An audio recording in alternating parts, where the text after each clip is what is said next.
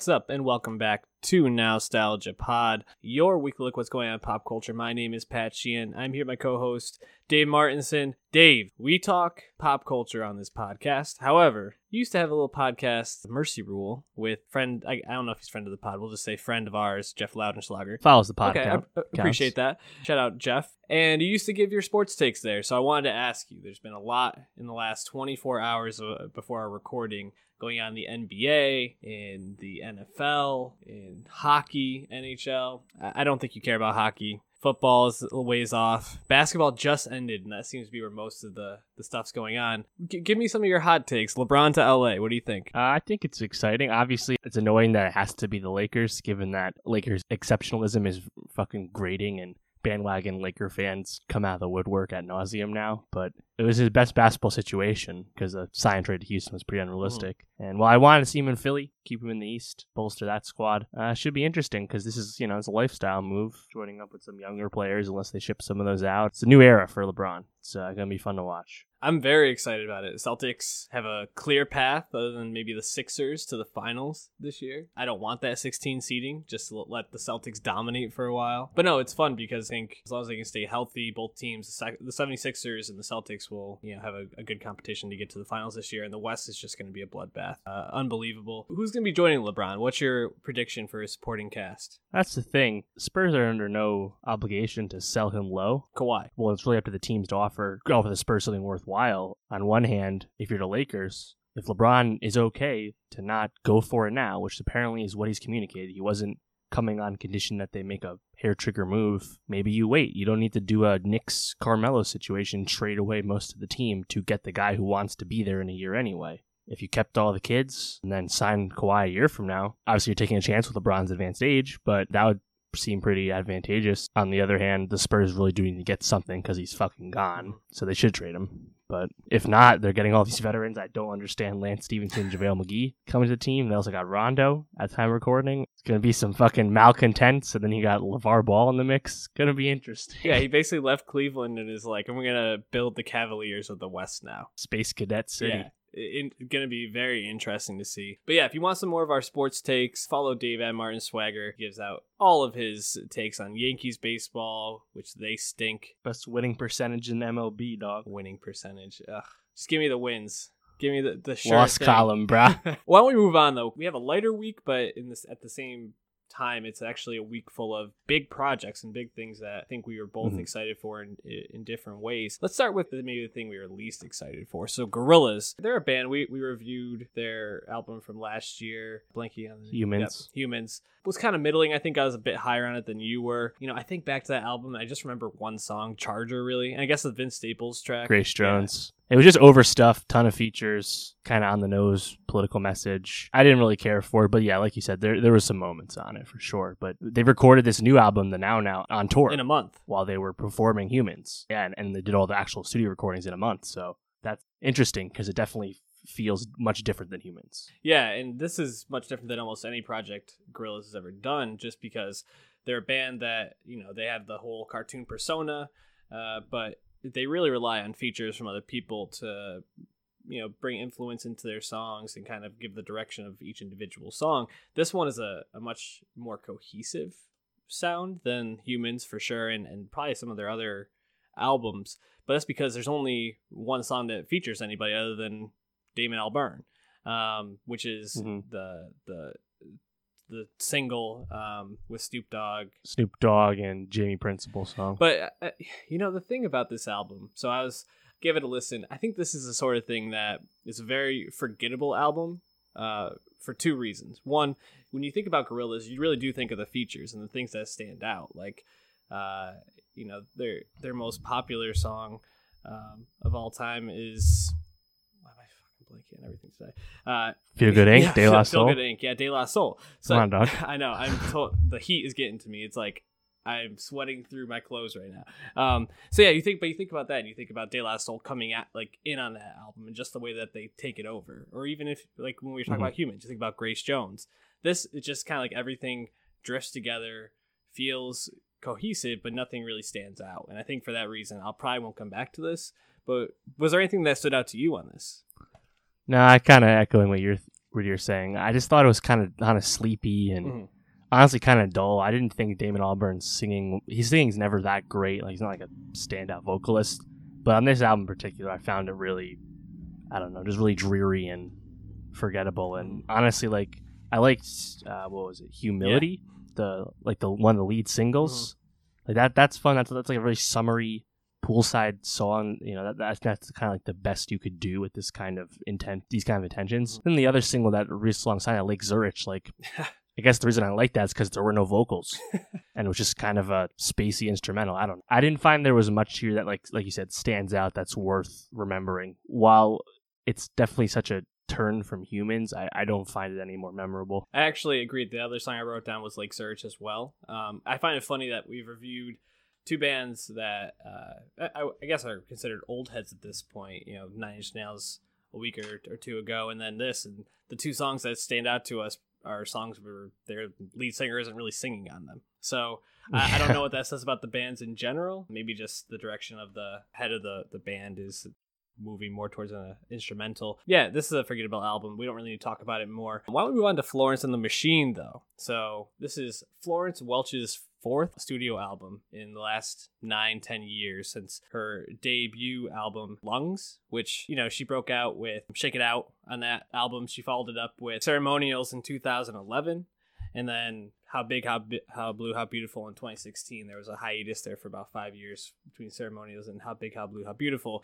This, her new album, High as Hope, I think is her most intimate one, and this is a singer who I think relies heavily on talking about some really intimate topics for herself. You know, you think about her lead single Hunger for this, and I mean, talks about mental health issues, talks about eating disorder, and just how we all have our own things we're struggling with. But is this a good Florence and the Machine album? It's weird. Yeah. Having just re-listened to all of it and all of the discography in full leading up to High as Hope, because I hear a lot of songs before, but I never really listened to anything in full. It's really interesting watching like the bell curve for Florence and the Machine as an act, because I feel like I like each record slightly less. Like, and not necessarily that it's bad. It's just that as it's changing sonically, I'm just liking it less. Like Lungs is, especially the deluxe edition of Lungs, really long record, like hour 20 minutes. But a lot of those like really charismatic up tempo songs just really fit her. Like she's like a really big voice. She's this charismatic performer. And then Ceremonials was more or less like Lungs, a little different. But then, instrumentally it really changed with How Big, How Blue, How Beautiful. And then I feel like with this record, High as Hope, again, it's just there's just not as many like big moments to me that like really pop. That's why I really gravitated to Hunger, I think, which is the second single from the record, just because like the chorus is really loud, and there are moments I still like on. Like I think like on Grace, there's like that echoey chorus moment which I thought stood out, but I don't know. I just think the sonics kind of just distract me, and I couldn't really get into this. How did you feel about it? I really like this album. I mean, we talked about one of Florence's singles. It might have been Big God the other day, or a couple weeks back. Check it out on SoundCloud.com/nostalgiapod. And we said that pretty much her voice is just, very affecting. It's incredibly charismatic, and it just grabs you. It's one of the few like female vocals that really sticks out to you. I think about her, Adele, like the Alabama Shakes. Lady Gaga, people like that you just hear it and and I think you talk about the bell curve of her career. It's kind of like the opposite for each song that she usually does, because it usually starts very simple, very sparse, and it really builds up to something big. And I found it very interesting that the last song on this album was called No Choir, because it's the only song I can really remember of hers that doesn't involve backing vocals or some chorus in some way. And I think she's really trying to find her footing as she moves from being this young artist into a more mature artist who has gone through different experiences. And she's in a much better place in her life. She's talked openly about having to quit drinking, having to quit taking drugs, and she talks about that a lot in this album as well, like memories of that. But I think No Choir kind of hits it on the head. Like, how do I continue to write interesting things when happiness, the thing I'm striving for, is really not that interesting. It's peace, it's calm. So I think she's trying to find herself, but I think she has a lot of really, really great moments. A song that I really liked, Big God Is Great, but 100 Years really stood out to me as one of my favorites. Another one that hits for me and sometimes doesn't hit for me is Sky Full of Song, which I think tries to have a really anthemic kind of sound, but I don't know if it totally gets there. It worked for me better within the flow of the album than it did as a single beforehand. Yeah. So I think there's moments on this. Where do you see Florence in kind of like just the hierarchy of artists right now, I guess, especially rock artists? Well, and that's the thing too, like the fact that she's like gripping with her lyrical content and the future of her songwriting is almost besides the point, because it doesn't freaking matter at all. Like she's one of the bands, like an 8-piece band now, like one of the biggest, most popular. I mean, what genre would you call this? Like I call it alternative rock. Alternative rock. Yeah. Like I almost wanted to say prog rock. That's not really right, yeah. But blankly, any kind of rock band of the past 15 years, it's one of the most popular ones out there. And in terms of female vocalists, she's the biggest thing going in rock music, and they are one of the few acts that can actually be a festival draw. We talked about the lack of female headliners at music festivals in the past. Check that out. It's like a Complex Nostalgia pod. So I think Florence and the Machine is frankly an institution, but the way rock music works is they really have their ebbs and their flows. Any band where they have an album roll out, they go on tour, and they go away for a few years, and they come back. It's not like hip hop, which we'll get to, where you're always present. Yeah. Because of the way the rock scene works, I think Florence and the Machine, like I said, it's an institution. The band's doing just fine, and I think it's a great sign that she's actually just thinking about her lyrics, because that'll go a long way with the people that really care. To kind of go back to your point about not really mattering, think about all those albums that you listen to. I mean, how many of those songs do people really know? I mean, there's maybe like 8 to 10 Florence songs people know. And that's the thing, is as long as she can get 1 or 2 off each album that are going to be anthem filling, that she can go and just crush vocally, dance around stage with her bright red hair, flowy dresses with the light behind her, making her look like a goddess. Like she doesn't have anything to worry about, I don't think. It's interesting too, because I feel like she's just kind of a vibe at this point. Like people see her, or especially I think female fans of rock, and they kind of just like the persona she gives off, which is like this like free spirit, like ultra feminist vibe, which I think is really needed in that sphere right now. So it's like a better Lana Rey. Yeah, exactly. And it's actually interesting because this album, she used Lana Del Rey's producer to make it sound more stripped down and more sparse. So I think she's trying to explore what's next for her and find her groove, while also trying to maintain that image. And it's a tough sell, but I think she did pretty well in this album. So I'll give her like a solid 7, maybe a 6.5. Around there. Yeah, I thought the listen was good. I think it's also her shortest record, so that goes a long way. We'll get to a long record in just a second. But while I liked the way the music was made in the earlier days, I think the lyric content's still fine. Like it's not that I got bored or anything the way I was bored with Gorillaz. So yeah, it'll be a record people come back to, I think, in terms of rock records that we've had so far this year. It's one of the most notable ones already. Yeah, I imagine when you think about rock records, like what's Casey Musgraves, if you count Casey Musgraves as like country rock, but then like I can't really think of any female artists that are up there. Courtney Barnett released an album that was pretty good. Right. Snail Mail, which we still haven't talked about. Snail Mail. Soccer Mommy. There's not a lot. And then that, I can't say her name, Mitski or something like that. Right, yes. So, I mean, we'll get to all those at some point, probably a catch-up pod in the future. Shit gets sparse in the summer. We'll get to it then. Yeah, Florence and the Machine. Gonna be listening to that for quite a while, though. Something that it took me quite a while to listen to, Scorpion. I was kind of surprised to see this was Drake's only his 5th proper studio album, technically. I was like, I feel like he's dropped so many other projects. Over 10 years. Right. Kind of a lot. Also kind of crazy that Florence and the Machine has been around for 9 years and Drake 10. Lungs is 09, and so is So Far Gone. Yeah, they're about the same age. So Drake, if you want to go back and hear kind of the lead up to this album, like the precursors to this, the drama around it, you can go back and listen to our pod from about a month ago. Pusha T talked about his album and the drama surrounding that. I mean, to sum it up, I guess Pusha dropped a song that came at Drake. Drake wrote a response. Pusha came way over the top. Basically, was like, you know, you're hiding a child. You have all this dirt that people don't know about, and that I'm bringing to light. Posted the picture of him and Drake in the blackface, and Drake kind of had to take the L on that one. He wasn't able to. He didn't come back at the request of Jay Prince. Yeah, Jay Prince. And then we're all awaiting Scorpion to see what's coming on.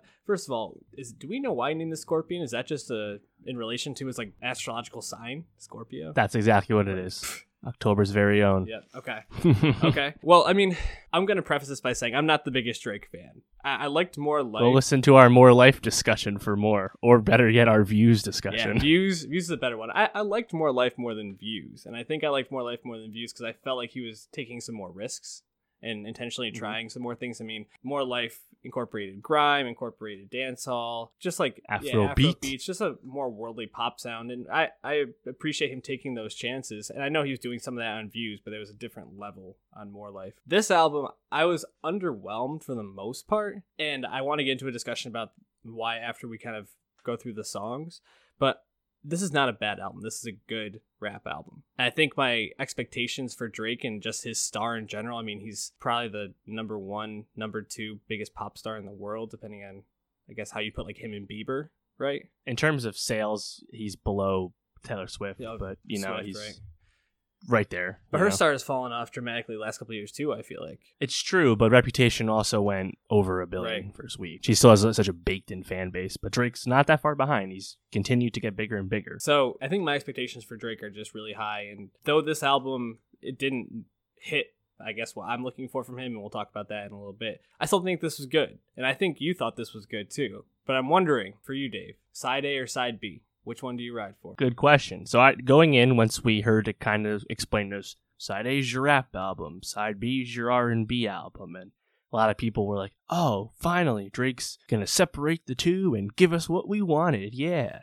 And like, you know, there's people, I usually like Drake when he raps more. I'm not like a big fan of just hold on, we're going home type of Drake. A lot of people, especially the ladies, they really like R&B Drake, and it's a proven commodity. Like songs like Take Care of Rihanna, you know, they're hits for a reason. But then listening to this, I was like, I like side A. There's some songs I'm gonna go back to. There's some really good bars on here. We'll get to some of those songs in a second. And then side B pops. I'm like, oh fuck, side B, vibing out to this. You liked it. I've been going back to side B more so far. It seems like you really like this album a lot. I did. I think the best way to explain this is that similar to More Life, honestly. Now, I mean, More Life commercial mixtape, really. We call it a playlist, but he didn't do any videos or any singles, so that's the way he explained that. But I guess that makes sense. He just kind of put the songs out and let them be. And then here we have, there's actually 3 singles to this, but it's similar to More Life in that it's just a collection of Drake songs. There's Drake stuff on here.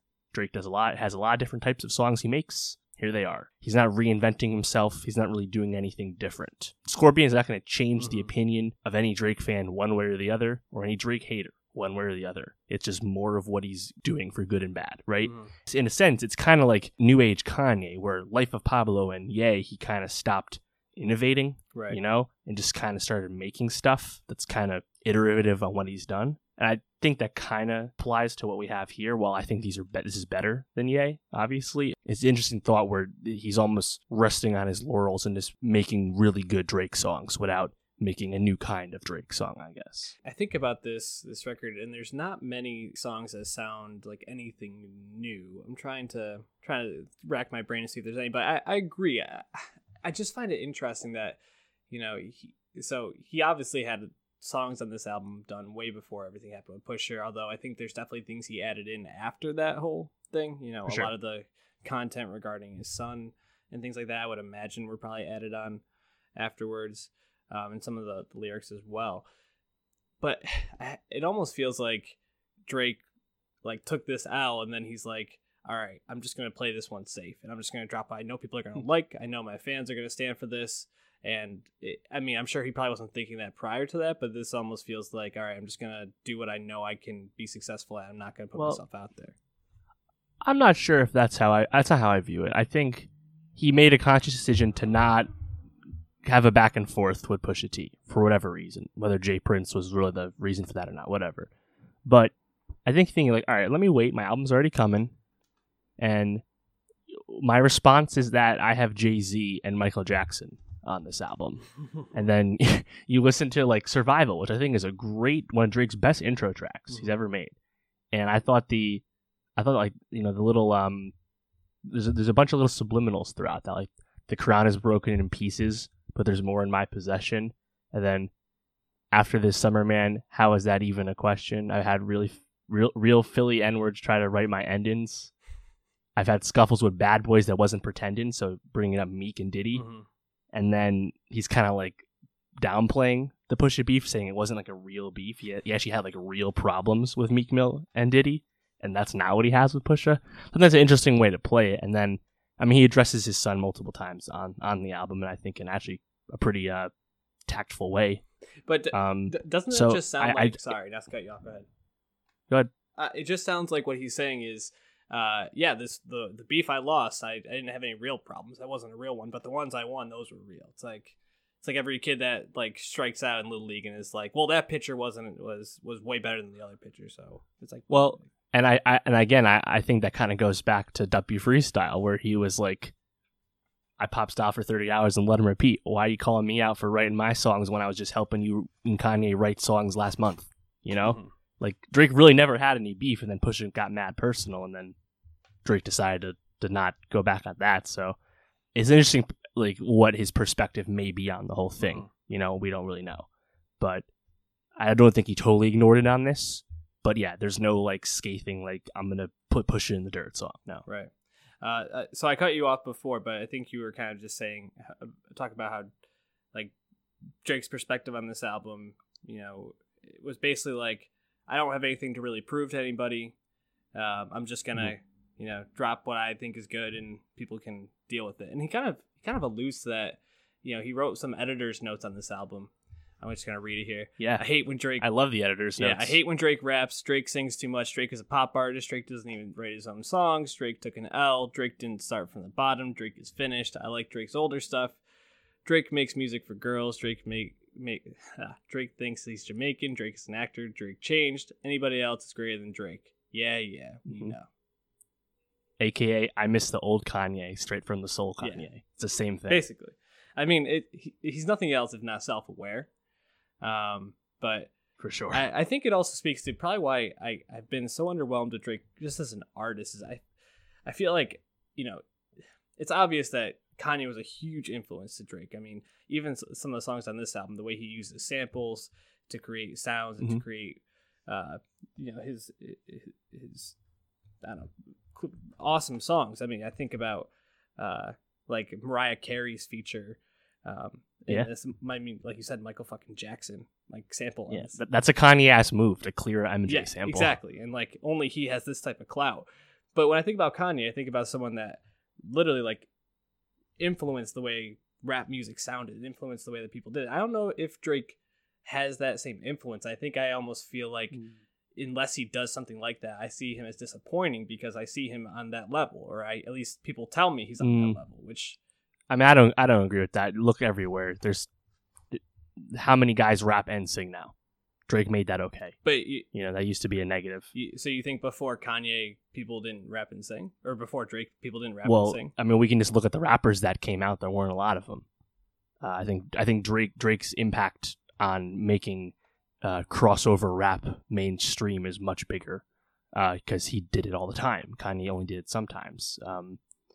You know, and then you have guys like 21 Savage just last week saying how Drake puts young rappers on every year. He helped me out. And it's like, I mean, everyone respects what he does for the game all the time. It's just, I think it's just funny that, like, you know, it's cool to hate on Drake because he's popular.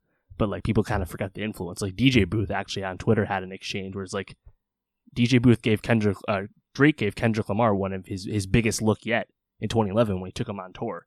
Ditto for A$AP Rocky and J. Cole. Like, Drake's been influencing the game, putting people on for a long ass time. It's just people kind of like forget, you know? And again, because we've taken him for granted for so long because he's just been so untouchable and, you know, making safe music. But isn't that like kind of what Kanye didn't do was make safe music? Like, I guess no, it's true. Right. It's true, but he took the mantle from Kanye. Definitely. Kanye's last influential record was, I mean, Yeezus was a choice. I don't know how influential Yeezus was, but, you know, we'll say Dark Twisted Fantasy. Yeah. And then that's right when Drake started getting really big. Right. So Drake just kind of picked up where Kanye left off. Right. Yeah, I think I just want him to not be safe, and that's why I really appreciated More Life, and I can look back and appreciate some of the things he did on Views, and this just feels like a safe option. But like I said, even with that, he still makes songs that are better than pretty much anybody else out there. Like, his safe options are still incredible.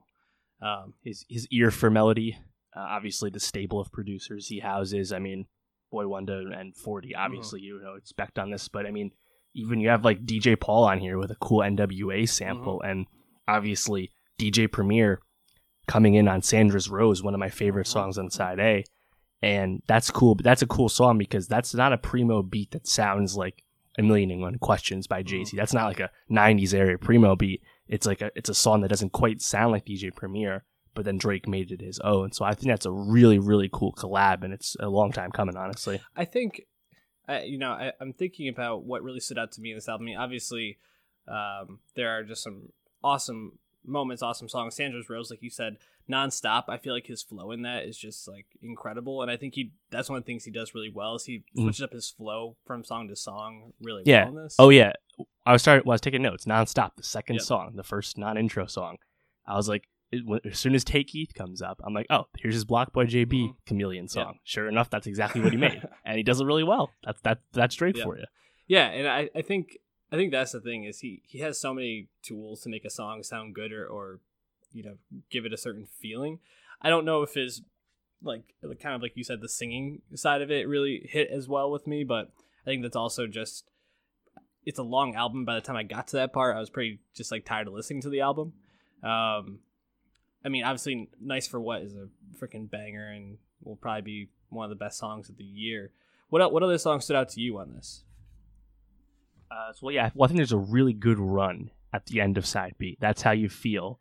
Then Blue Tint, I really like Drake's performance on that. I thought that's a nice future collab. He hasn't had one of those since that Lucy in 2016. Then In My Feelings, probably my favorite song, just because of the vibe on that. Then you have the Michael Jackson joint. Then you have, right after that, After Dark, Ty Dolla $ign. What a month he's had as a guest. He's a heater. And then Static Major. Everyone's saying R.I.P. X, R.I.P. Static Major. I mean, that I fucking love that sample. After Dark is great. Yeah, so that whole run at side B is what I've been really going back to the most. But even a song on side A, like Mob Ties, I was like, oh, here's Drake doing a little dabbling with Thugger. And it's like, again, it's not that Drake hasn't done anything new on this in terms of the types of songs he makes, nor has any lyrical content advanced. But he's doing what he's always done, and he's doing a lot of it really well. Obviously, there's going to be clunkers and duds, but that's a long album. That's not an exclusively Drake problem. That's just long albums in general. Double albums are near impossible to make great. And my actually interesting point I heard about this, maybe he made it a double album because now that helped him get out of his Cash Money deal. So he's off Young Money, he's off Cash Money with this, and whether that was because Scorpion was going to count as 2 records because of the length, we don't know. But either way, he's off the majors, and I mean, like Drake hasn't needed a label for fucking 6 years at this point. Like, so that's an interesting note to that. But well, I think the double. Was there any other songs that really stood out to you? I think we talked about most of them. I mean, I just keep going back to Don't Matter to Me, just because like hearing like a Michael Jackson sample that no one's ever heard before is just fucking incredible in 2018. Just like an unbelievable moment, and like you said, to be like, oh yeah, I'm not going to respond to Push It, but I'm going to drop an album that has Jay-Z and Michael Jackson, like right. It's just crazy. I guess there's one critique I really wanted to like just shoot down that I've seen a lot of people talking about, like Drake just is talking about the same old stuff on this, very braggadocious, that he's, can't trust anybody, just talking about how many beautiful girls and how hard it is to trust people because honestly, like we give a lot of people a pass for talking about the same stuff all the time, the same content album. So I'm not going to knock Drake for this. What does Pusha T talk about again? Right, yeah, exactly. So there is all the people that critique him for that, I think, can take a lap. And also with the double album, I think that also was probably like streaming numbers. You know, like he's a smart, savvy businessman. He knows put out as many songs as possible, get those numbers up, and he's been killing it with the numbers, right? Yeah. Oh yeah, for sure. And I mean, to that point, I think again, like a Ray Shremmerd, if you make a really long album for streams, if you can like quote justify it by, in this case, a side A and a side B having two distinct feels, I feel like you can pull it off. Right. I'm okay with anything that's not Culture 2. Just here's fucking everything. You know, it's all the same thing, 1 through 25, right? Yep. Definitely. But I mean, to those numbers, to your point, I mean, not 4 months ago in April, Beer Bongs and Bentleys came out, a Post Malone, his second album. Now, we were not big fans of. We're not Post Malone people here, but he's really popular. Can't deny that. And he did set the single day streaming record with Spotify and Apple Music, and his Spotify mark was 78.7 million streams on the first day, which is absurd. And then Drake follows this up on Spotify with 132 million streams of Scorpion on the first day and 170 million on Apple Music. Crazy. And then, I mean, just for context, Apple Music, More Life a year ago was 89 million. So he's fucking nearly doubled it in 1 year. It's crazy considering how big an artist he already is. And, well, obviously technically goes platinum as soon as it releases because God's Plan is 8 times plat and Nice for What's 3 times. Right. First week sales, which doesn't count that. He's looking at, it's projected right now to be 870 to 920,000 units first week with almost 300,000 as traditional, unit sales. So obviously streams are helping him, but he's still pushing big numbers. And ridiculous. More Life, for example, for context, was 500,000. So insane footprint that he has. I mean, I think Fantano had a funny tweet where he was like, "What the fuck?" Where it's like it was a Spotify screenshot of like the landing page, and it was every single type of playlist had Drake on it. It was even like New Wave Gospel had like Drake. Like I was like, "Are you fucking kidding me?" Like so. Which is funny because he's like an Apple guy too. Yeah. But people just want more Drake, man. It's insane. Mm-hmm. One last thing I want to say is to your point about the lyrical content, Drake, more or less doing the same thing. And I agree with what you're saying because he now has the child out in the open, of course. I think that the broy, insecure, almost immature lines about women might not go over as well now. Oh, you think? Now that he has a kid, like even for example, like I'm upset. Can't go 50-50 with no hoe. Wait a minute. Yeah, you got to go 50-50 with a hoe now. Dude. Yeah, you do. The mom. Yes. And did you see that like she could not even wait till the weekend was over to post that like she's Drake's baby mama on Instagram? Good for her. She was waiting for that clout, man. Now, did you hear the thing? I don't know if this is confirmed, but the tweet was blowing up. Apparently, Drake's kid's Adonis is the first name, but the middle name is Mabed. I saw that. Which is apparently Romanian for chosen one. And then everyone's like, God's Plan. Mama, I'm sorry. Yep. Does love his kid. Chestnut checkers, bro. I mean, or the other one I said was Drake just had to let Pusha T kill him so he could go to heaven and ask Michael Jackson for a feature. Yeah, I saw all these. If Drake's long game was, I'm gonna start this feud with Pusha, who will then expose me for having a secret child, and then I will have already had a lyric talk about how much I love my child somewhere in there. That's like some next level strategy. So I don't know, but either way, Scorpion definitely worth a listen. I think we'll be talking about it a lot as the year goes on and re-listening to it, and we'll have plenty of those songs, probably 1 or 2, maybe even 3 of them on our Spotify playlist, Nostalgia Best of 2018. Linked at SoundCloud, easy to find, and linked at YouTube as well. So check it out. All right, Sicario, Day of the Soldado, Fano Soldado. Did you like Sicario 2015? Fuck yeah. Fucking awesome. Denny Villeneuve, Roger Deakins, 3 Oscar noms, Emily fucking Blunt. Hell yeah, that movie's fucking awesome. Daniel Kaluuya, dude. Like, yeah, no one knew who he was yet. He was still Black Mirror guy then. And he was still great. Like, it was fantastic. And John Bernthal, love him as well. I mean, it's funny because when I think about Sicario now, I mean, there's so many scenes from it I think about. It actually was on last night. So after I saw it, I came home and I was watching the first one. And I was like, man, this movie, there's just scene after scene that really sucks you in. For the Ringers rewatchables, I hope 10, 15 years they're doing the Sicario rewatchable. What really stood out to you in terms of those scenes from the first one? Well, obviously, Deakins cinematography is just unbelievable. Sure. Like you think about like the colors of the sky, just the way it's shot and framed. I mean, the story is thrilling, and it's like it goes from being very tense to actually like scary at points. Like when Emily Blunt is hooking up with that guy, and she like starts to figure out like he's connected to the drug cartels. Yeah, and the Bernthal scene. That whole that's scene just crazy. is unbelievable. And then the other scene, I think the best scene in the movie is that border checkpoint shootout. Yep, crazy. Which is kind of mimicked in the sequel, but yeah, I mean I think that's really like where like Denny like really can shoot action. Yep. Like it really stands out the way he his camera works.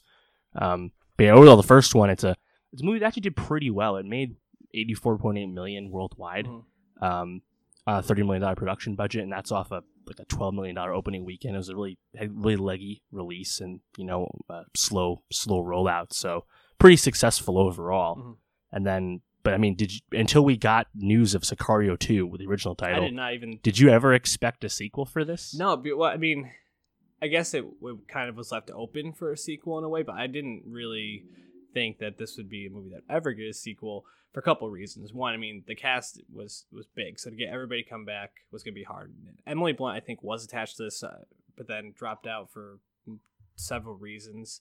At least those are reports I heard. And that was almost 2 years ago that she supposedly backed out. So it was even before it got even into production. The other reason I didn't think is because the topic and just it's a hard one to touch. And especially, I think this is kind of something I wanted to talk about here is the political atmosphere around these topics is so touchy right now. And it kind of influenced the way I watched the movie and felt about some of the scenes in the movie, I think. And I'm wondering how it affected you, but we can save that until after we get into kind of talking more about the movie. I'm guessing you didn't expect a sequel, but are you happy that they made the sequel? Honestly, I am. Like your point, I didn't think it. I mean, the first one's really about drugs. This new one's more about the border, immigration, humanitarian crisis like that, whereas drugs is kind of a more I guess tried and true theme for movies, I guess, but still the way it was done, it's really like a hyper realistic film. Even if it gets a little actiony at the end, it's still it's still self-serious. So the fact that we got a sequel, I mean, first a Denis Villeneuve movie getting a sequel would be the first one for that to happen. And then I mean, I didn't expect it all, and I was actually very skeptical because I was like, everyone's like, oh, it's a cash grab. They're just doing this for money. I'm like, well, yeah, sure. They're keeping the IP. They could very well make this movie with different characters, and it could not be a sequel at all. It barely connects. It's just that Josh Brolin and Benicio, you already know who they are. That's really the only connection. Right. But it's not really a cash grab because the first one didn't make $100 million. It's not gonna be a blockbuster, and it wasn't. Sicario 2 made $19 million for third place, which is quite good given it's still $35 million budget. So definitely, it's not like the cash grab. But it was weird that they decided to make a sequel. But then you realize Taylor Sheridan's back, and he wrote the first one. He wrote Hell or High Water, and then he wrote and directed Wind River. And I think he's 4 for 4 in terms of his like contemporary like Western films. And I get what you're saying, and we'll get into that about like the contemporary environment that you watch Sicario 2 in. I still think the movie really works. Yeah, I thought the movie was good. I didn't think it was as good as Sicario, which is it's hard with a sequel, and I think not having Blunt to really carry the emotional weight to the film hurt. I think they put a lot of the emotional lifting on the shoulders of Isabella, the little girl in this, and it's a tough ask of a 14-year-old, 15-year-old, maybe even 16. Yeah. I mean, Blunt was the audience avatar. Exactly. The good in the film. There's not a lot of good in Sicario 2. It's very grim watch, self-serious, and Isabella, I think they do some good stuff with her point of view. Overall, it's it's a dark film, and it's I think that's if anything's missing from the second one, it's probably that, because it's not like the first one had like a much of a message. It's just kind of like can you work with the wolves without becoming one? and the second one is just here are the wolves. They're gonna do some more shit, you know. Yeah, and I think if anything, it tried to humanize Alejandro. You know, the Benicio del Toro's character. And I thought he was great. I mean, he plays that role For sure. so perfectly. It kind of actually reminds me when I think about a comparative movie or a contemporary movie that's comparative. John Wick, I think of actually, just because it's a superhero type character who just gonna come in and fuck shit up, but has this very like cool demeanor all the time and in control. Motivated to become a bad guy by personal tragedy. One lost his family, one lost his dog. I mean, it's yeah, very comparative. But yeah, it's so in thinking about the movie, and it starts off. I'm gonna get into some spoilers, so for some reason you're still listening, you haven't seen it, back out. I mean, that first 10 minutes is a tough way to start the movie. I mean, you see a person blow themselves up at the border when they get chased down by Border Patrol. And then you see these 4 guys walk into a pharmacy, I believe it is, and supermarket in like Kansas City or something. And they blow themselves up, and it's highlighted by this mother trying to get her daughter out the door, and the guy literally blows himself up right next to them. Like, doesn't pan away. No, it's brutal to watch. And shocking. I mean, and I think it sets the tone for the movie that this movie is going to be shocking. I mean, another scene that shocked me was when they shot Benicio del Toro Alejandro in the face. I was like, he's going to find somebody else. I thought Josh Brolin was going to come over the corner in a helicopter or something. Nope. It's just shot in the mouth. Like, this movie didn't pull any punches, which I appreciate, but at the same time, kind of left me feeling like Isabella by the end, which probably was the intent, was that this shit is serious. This is painful. This is hard to live, to deal with, to see. And something needs to happen. And these things are happening. It's just, man. There was a lot I liked about it, though. I feel like I'm being too down on it. What was your favorite parts? Like, let's highlight some of the good about this movie. I think one of the first standout scenes for me was when they first go into Mexico on that caravan, the convoy, and then the police like turn on them and they get ambushed on the dirt road. Mm-hmm. And most of that scene is shot through Isabella's POV, so you're not seeing all of the action directly. And that's give Stefano Sollima a lot of credit for that scene, because that's very much mimicking the way Denny shot the border scene. While I still think the border scene is better, I thought this checkpoint ambush was still very effective.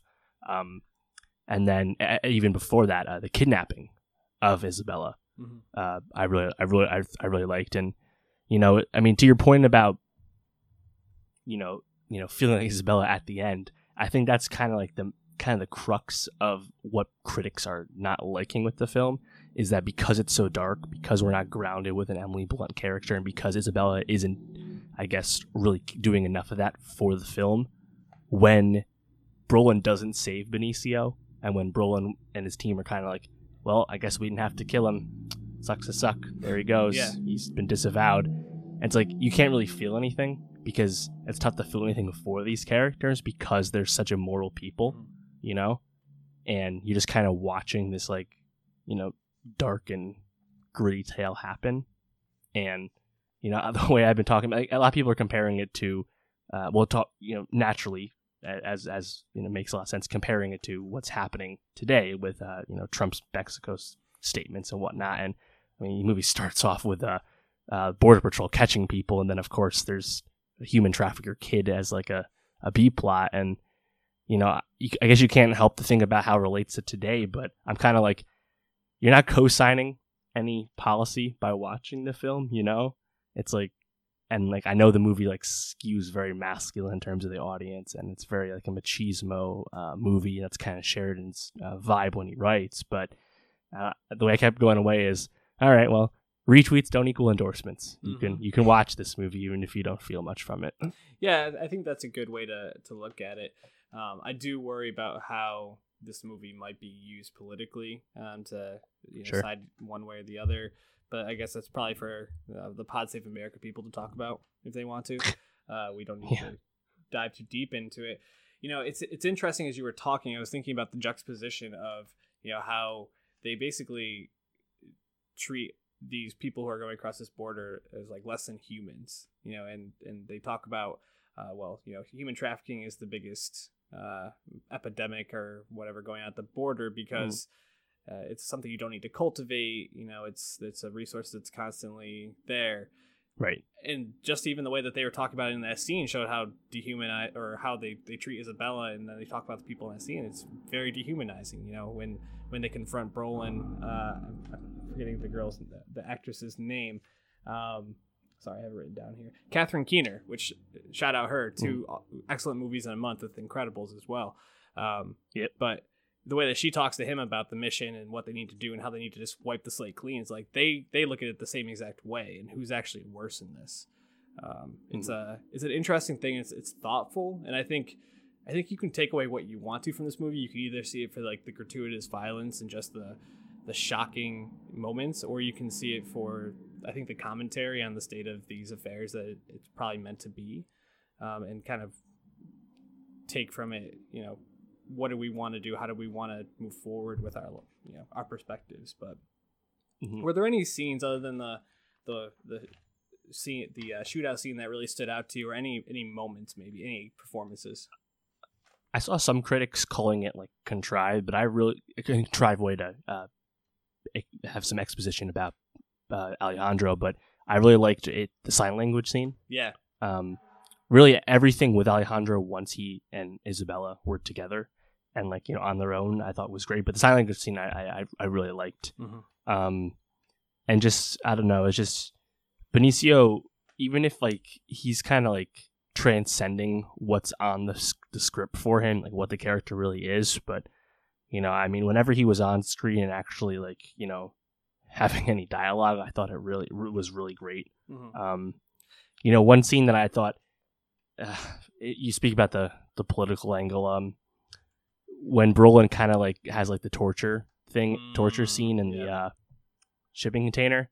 It's oh, the waterboarding. No, I'm not going to do that. I'm going to do something way worse. And I'm like, they already kind of had a blowback to a torture scene from Zero Dark 30, a fucking fantastic film, So it's do we need this? We kind of already know who Matt is as a person. But at the same time, I'm not going to say I don't think the gratuitous violence or going over the top is an issue at all. I think if you want to have a real critique, it's that maybe the movie doesn't have enough to say. I think that'd be to justify all of that stuff. Where's this rank in terms of the last 3 Brolin performances? Obviously we had him in Avengers and in Deadpool. Probably at the bottom for me. This is probably my favorite movie of the 3. Favorite movie of the 3. But shout out Brolin. Interesting. I think I have his performance in this as the worst of his 3, with probably Thanos being his best, just because he made a CGI Grimace. Yeah, better character. Thanos, for sure. Somewhat sympathized with. Del Toro. So yeah, I wanted to ask two things about him. One, he really cares about this kid and is really working to save Isabella. At the end of Sicario, the first one, he ends up shooting that whole family. I mean, does this make sense for his character to go from killing this entire family at the end of one and then wanting to work so hard to save this child in this other one? It's a good point. And that's kind of an unnecessary problem for the movie due to it being a loose sequel. I don't know. Maybe he just kind of saw the innocence in her, and I guess he changed once he finally had his revenge mission finished in season 1, and now he's just kind of like a merc that Matt can call in for help. So I don't know, it's an interesting point. Yeah, something I was thinking about. The other thing, what did you think about him surviving that shot, being shot in the face thing? I was first of all, surprised that they even had him get shot, and then second, the fact he survived, I was kind of I think maybe this should have just been it, that this is the end of this. See, I liked it because the way they shot him was, I thought, very effective. And then when they go back, there's just that low, the camera's low on the ground in that crater, and just looking at his body. It's a solid 10 or 15 seconds before he moves. And I was like, wow, they really bring that home again. And then he lives, and then he has that he's in the car, and he has that crash into the street sign. I'm like, oh, now he died. And I was I thought the way they had him struggle to live was really effective, so I thought it worked for me. Plus, he had that cool moment where he threw a grenade in that car. Yeah, that was awesome. Yeah, I think it worked. I think I'm just this guy got shot in the face and supposedly just went through his cheek, which I get. It kind of looked like that when I first saw it. It's oh, I don't even think he's dead. But Also, I mean, like, it makes this guy out to be like Superman, kind of, and Lost a lot of blood. yeah, a lot of blood. But then he's just sitting there at the end, like, let's have a talk. You want to be a Sicario? Hey, Yeah. looks at camera. There it is. Yeah, exactly. Well, actually, that was probably the weakest point for me in general, was the whole plot with Miguel. Yeah. If anything was contrived, it was his connection to the rest of the story. Mm-hmm. But maybe he presented like the most potential in terms of humanizing it, because he was like a high school kid who was falling in with the cartel. Like, how'd you feel about him?